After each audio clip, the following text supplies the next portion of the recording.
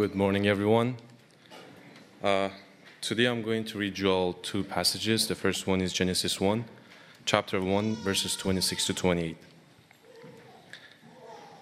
Now let us conceive new creation, humanity, made in our image, fashioned according to our likeness. And let us grant them authority over all the earth, the fish in the sea and the birds in the sky, the domesticated animals and the small creeping creatures on the earth. So God did just that. He created humanity in his image, created them male and female. Then God blessed them and gave them this directive: be fruitful and multiply. Populate the earth. I make you trustees of my state, so come from my creation, and rule over the fish of the sea and birds of the sky, and every creature that roams across the earth. The second one is Corinthians chapter 5, verses 17 to 21. I'm saying that anyone who has been joined together with the chosen one is now part of the new creation. For in the chosen one, the old creation has faded away, and the new creation has come into being. It is the great Spirit himself who has done all these through the chosen one. Creator has removed the hostility between human beings and himself, bringing all creations into harmony once again. The great Spirit has chosen us to represent him in the sacred task of helping others find and walk this path of peacemaking and healing, turning enemies into friends. The great Spirit was holding people's broken ways against them. Instead, he was working in the chosen one to bring all people back into harmony with himself. He has now given us the honor of bringing this message to others. So we now represent the chosen one. It is as Creator speaking through us, calling out for all people to walk the path of being restored back to the great Spirit. Jesus, whose name means Creator sets free, the one who knew no broken ways, was chosen by the great Spirit to bear our broken ways so that we would become the ones who represent his right ways. Thank you.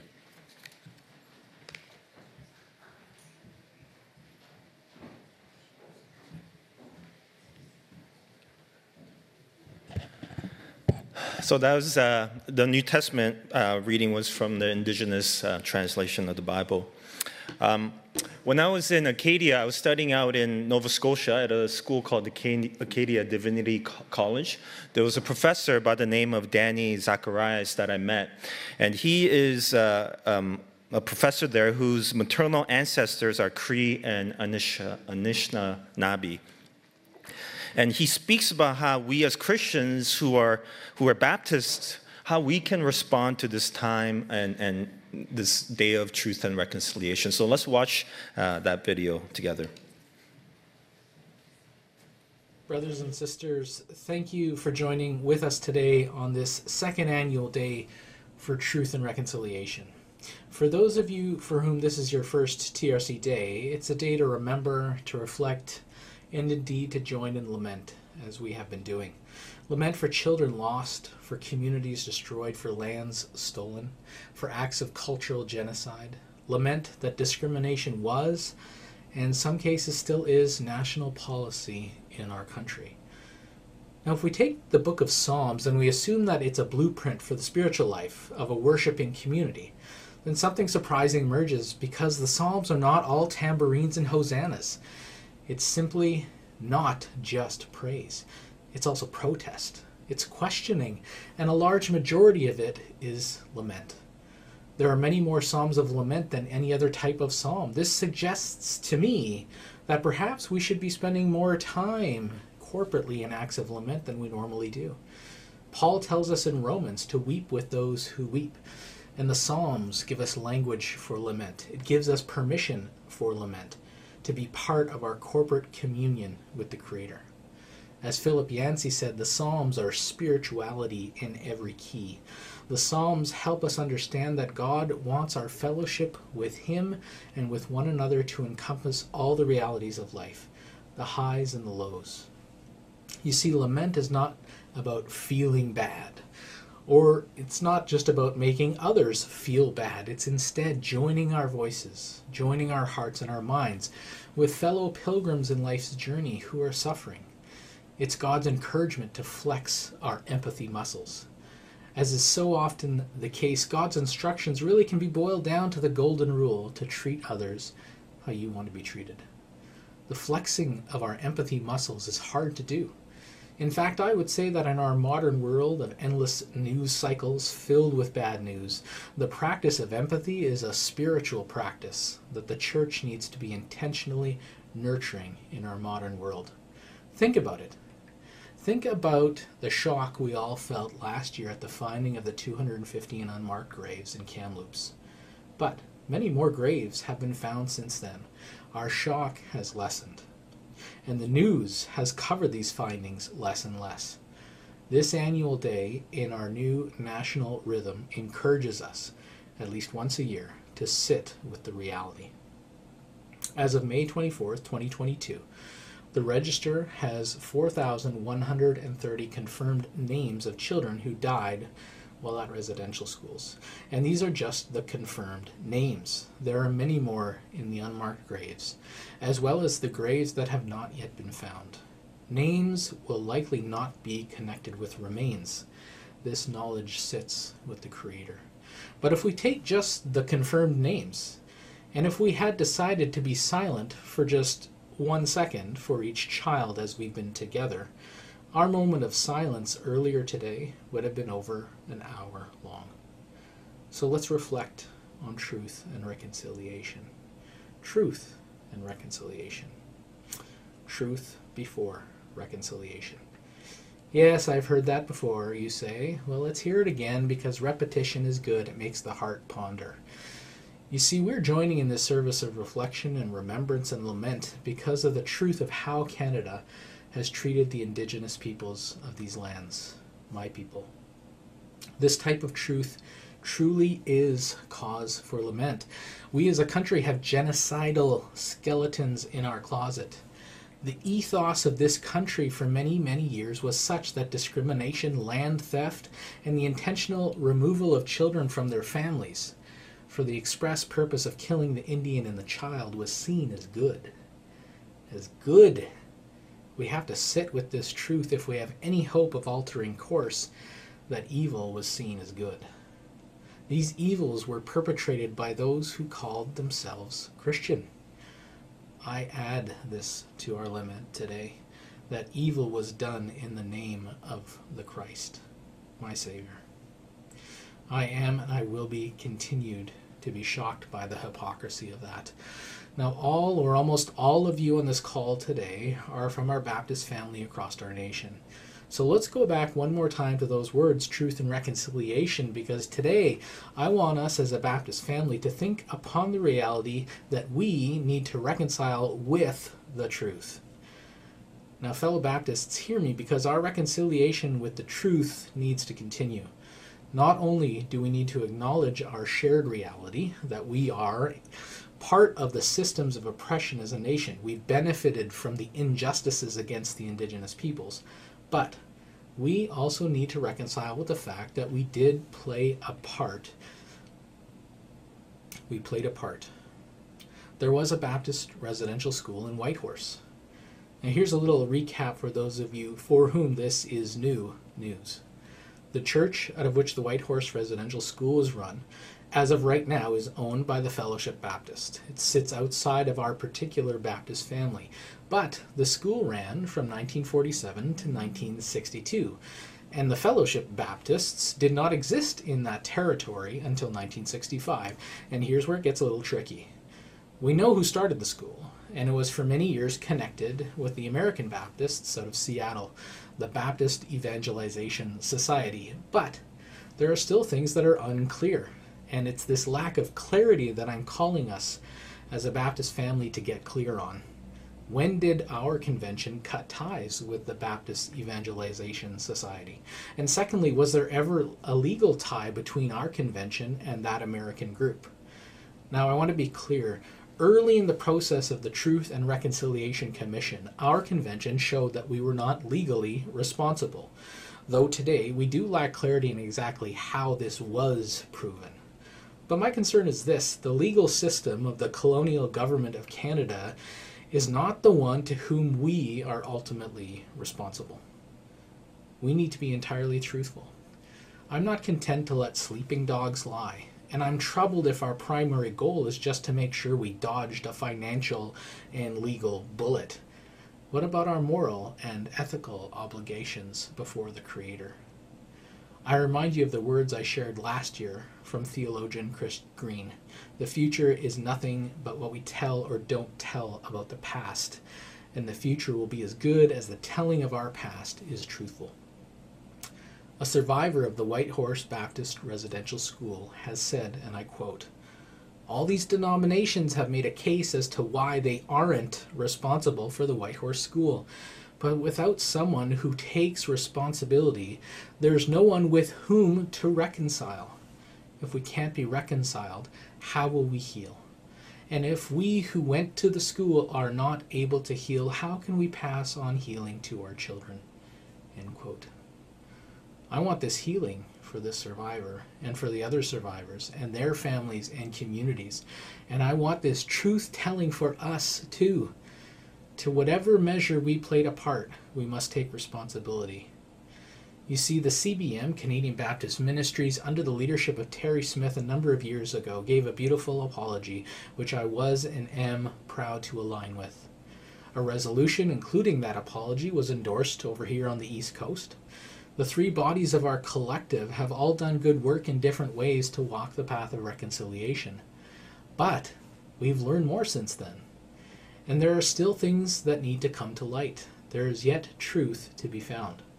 Truth to be reconciled with. So if we want to do something as a denomination, this is something we can and should do. If we do not, I'm afraid that the same accusation of hypocrisy will also fall to us. I'm challenging us as a collective to get full clarity on all of this, not so that we know where the blame should lie, but so that we can aid in the healing of the survivors of that school and walk the path of reconciliation with integrity. I give my thanks to those for whom this research has been ongoing, particularly Jody Sparger.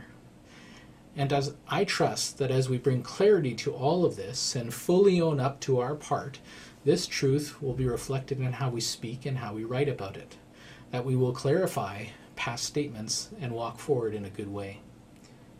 So let's circle back to lament. There's something in our Psalms of lament that's fairly consistent. It's something that reminds us that as we lament, we do so with God, and indeed alongside all of creation. The Apostle Paul in Romans 8 talks about the groaning of creation towards redemption, that final reconciliation of all things to our God. And we, as children of God in Romans 8, we also groan as we await final redemption. And then finally in that same chapter, Paul tells us that the Holy Spirit himself also joins in these groans. The language of groaning is the language of lament. And I trust in the portrait that the Scripture has laid out for us, that when we lament, we are joining ourselves to communities that weep, and that God himself will join with us. Furthermore, both Romans 8 and the Psalms of lament remind us, like Paul says in 1 Thessalonians 4:13, we don't grieve as ones with have no hope. The Psalms of lament always look towards the sunrise, even if there's only a small glimpse. The groaning in Romans 8 looks towards the ultimate redemption of the entire community of creation. This is a servants of remembrance and lament, but it's lament God's way. We don't shy away from the shock and the sadness. We won't forsake the somber moments because they're uncomfortable. And we'll choose to rehearse and remind ourselves of these truths of our collective past, even as we continue to learn more. And we will do so because we do it as ones who have hope. We hope in God as our Redeemer. We hope in God as the one who comforts the afflicted. We hope in a God who forgives us as we forgive others, even when the others are ourselves and our predecessors. And we hope because as we take time to be confronted by truth, we enter into solidarity with a proud and resilient peoples, the host nations of this vast and beautiful country that we now call Canada. We rejoice in their pride, even though their lands were taken, their children stolen, and their cultures brought to the breaking point. We celebrate the resurgence of cultural reclamation and the increase of the Indigenous population. I'm hopeful because the educational system, at least in my province, introduces students to the local Indigenous peoples and their history early on. I'm hopeful because my children in high school all had the option to take Indigenous studies as a course. The ethos of this country that enabled and empowered the residential schools is slowly being dismantled and rebuilt into something more beautiful. The younger generation's not satisfied with resource extraction, unjust laws, unjust practices to make the rich richer, almost always at the expense of the poor and the marginalized, and the theft of Indigenous land. I want to be faithful. I want us to be faithful. Theologian James Calvin Davis says, quote, "To be faithful describes the character of our relationships, not the specific content of our creed," end quote.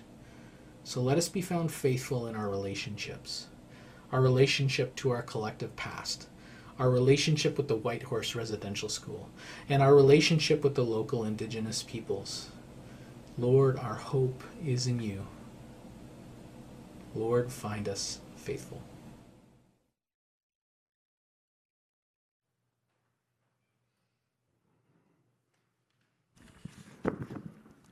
If I could actually have our children come up, we're going to just chat a little bit.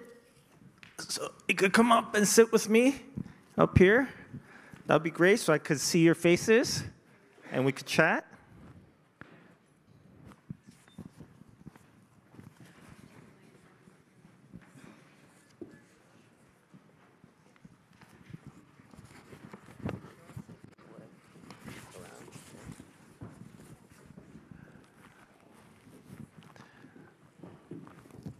Awesome.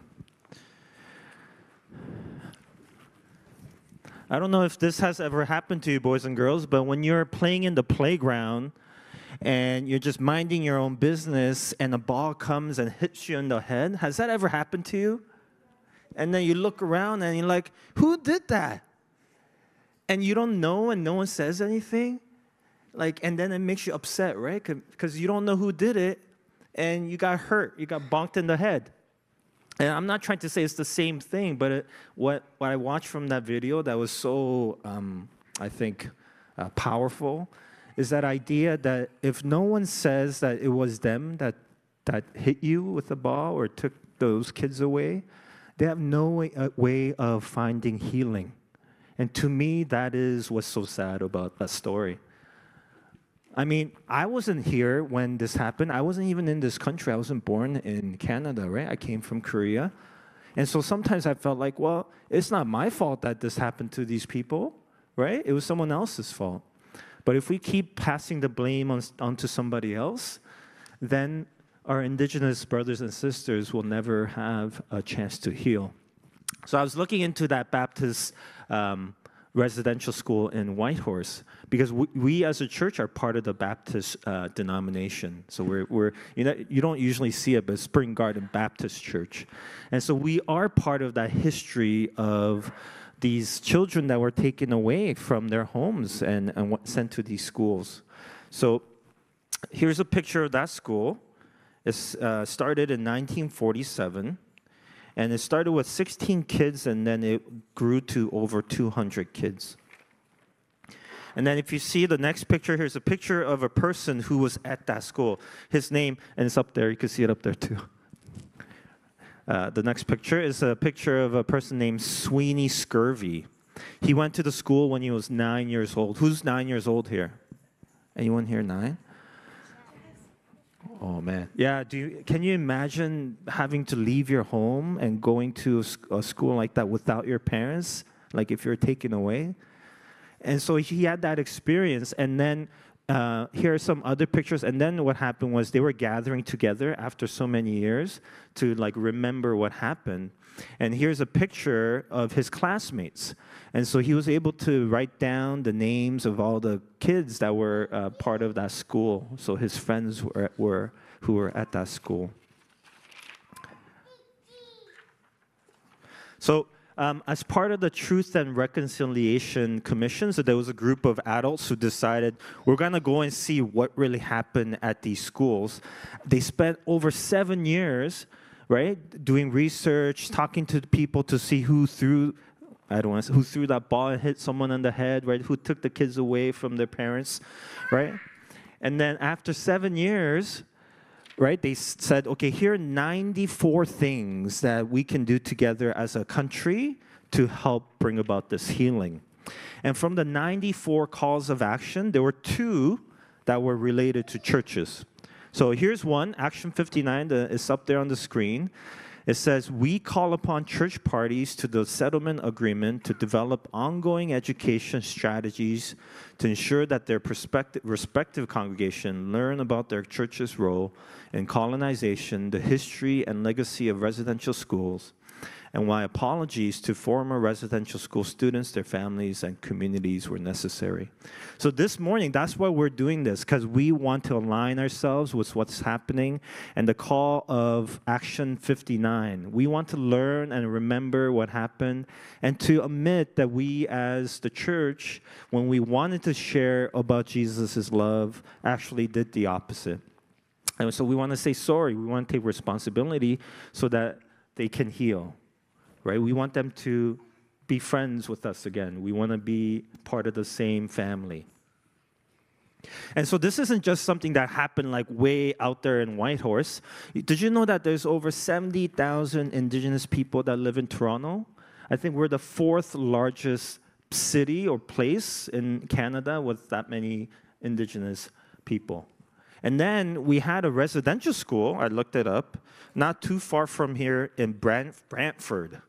Do you know where Brantford is? Anyone know where Brantford is? Yeah, you do, right? It's a little bit, it's towards Hamilton, past Hamilton, towards Niagara Falls. And there was a residential school there from 1885 to 1970.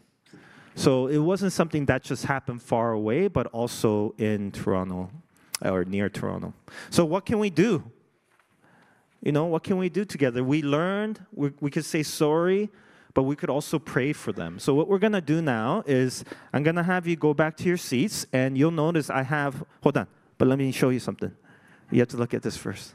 I have this yellow stone, and so what we're going to do is everyone's going to go back to their seats, and then we're going to take 1 minute to be silent, and then there'll be a picture with those kids and names.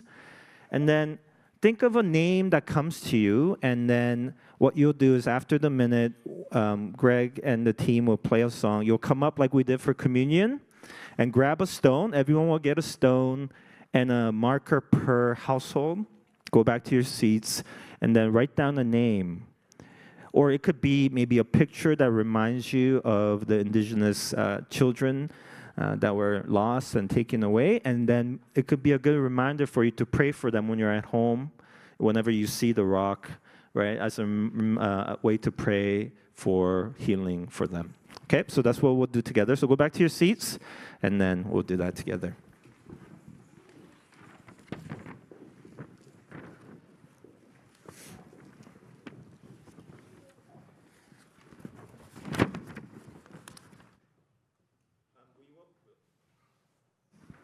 Check, check.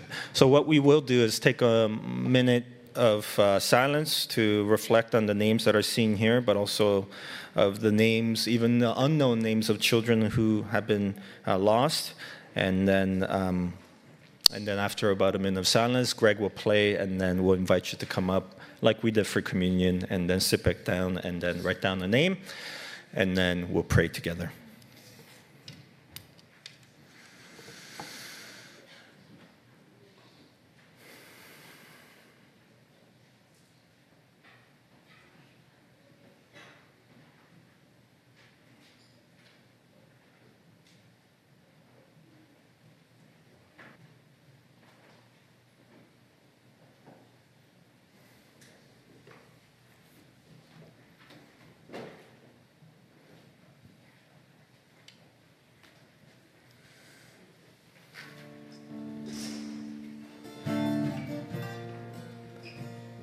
as we sing this song,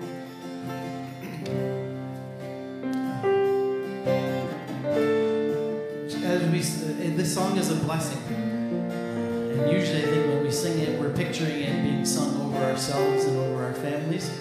But I want to encourage us as we sing it, as we say the Lord bless you and keep you, that we're actually, we're picturing survivors of residential schools and victims, the generations and generations that have been affected from Canadian policy and acts and Christian quote-unquote mission work that have harmed Indigenous people. That this would be a song that we would be picturing the Indigenous peoples as we sing, and that it would be a blessing over them. So I invite you too, as we sing, come forward, get a rock and a marker for your pew or household, and then write down whatever you're going to write down on the marker. So please come forward.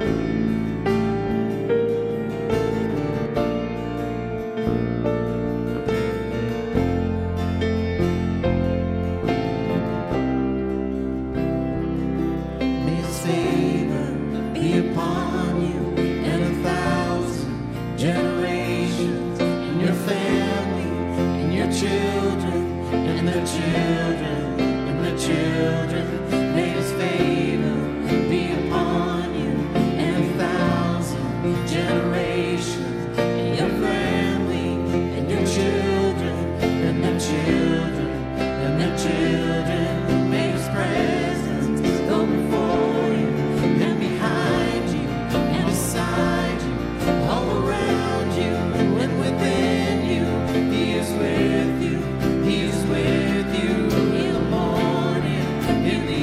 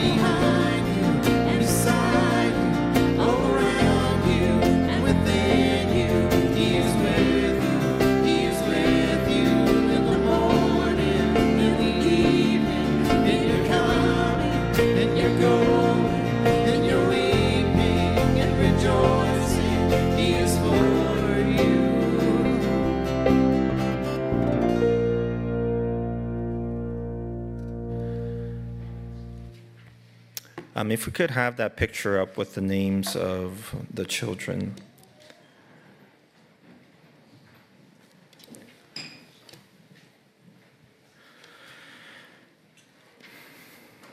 And Jesus, we pray for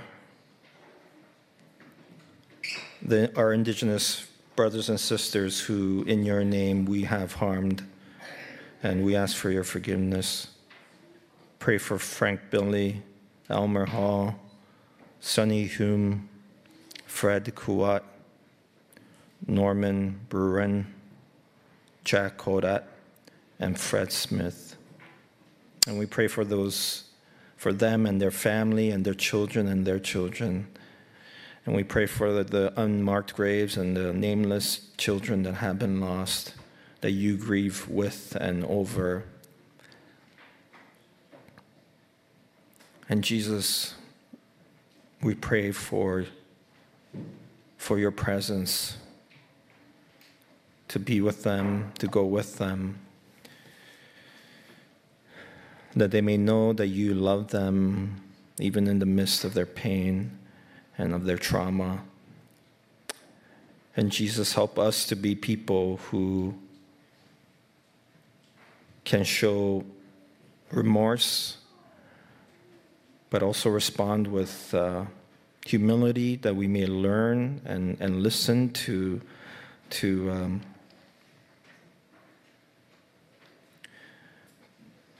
what they need from us, that we would be quick to listen and slow to speak, and that we would act as you call us to, as they want us to. And we remember these names and pray for your blessing for them and for their children. In Jesus' name, amen. The word amen just means let it be, so be it.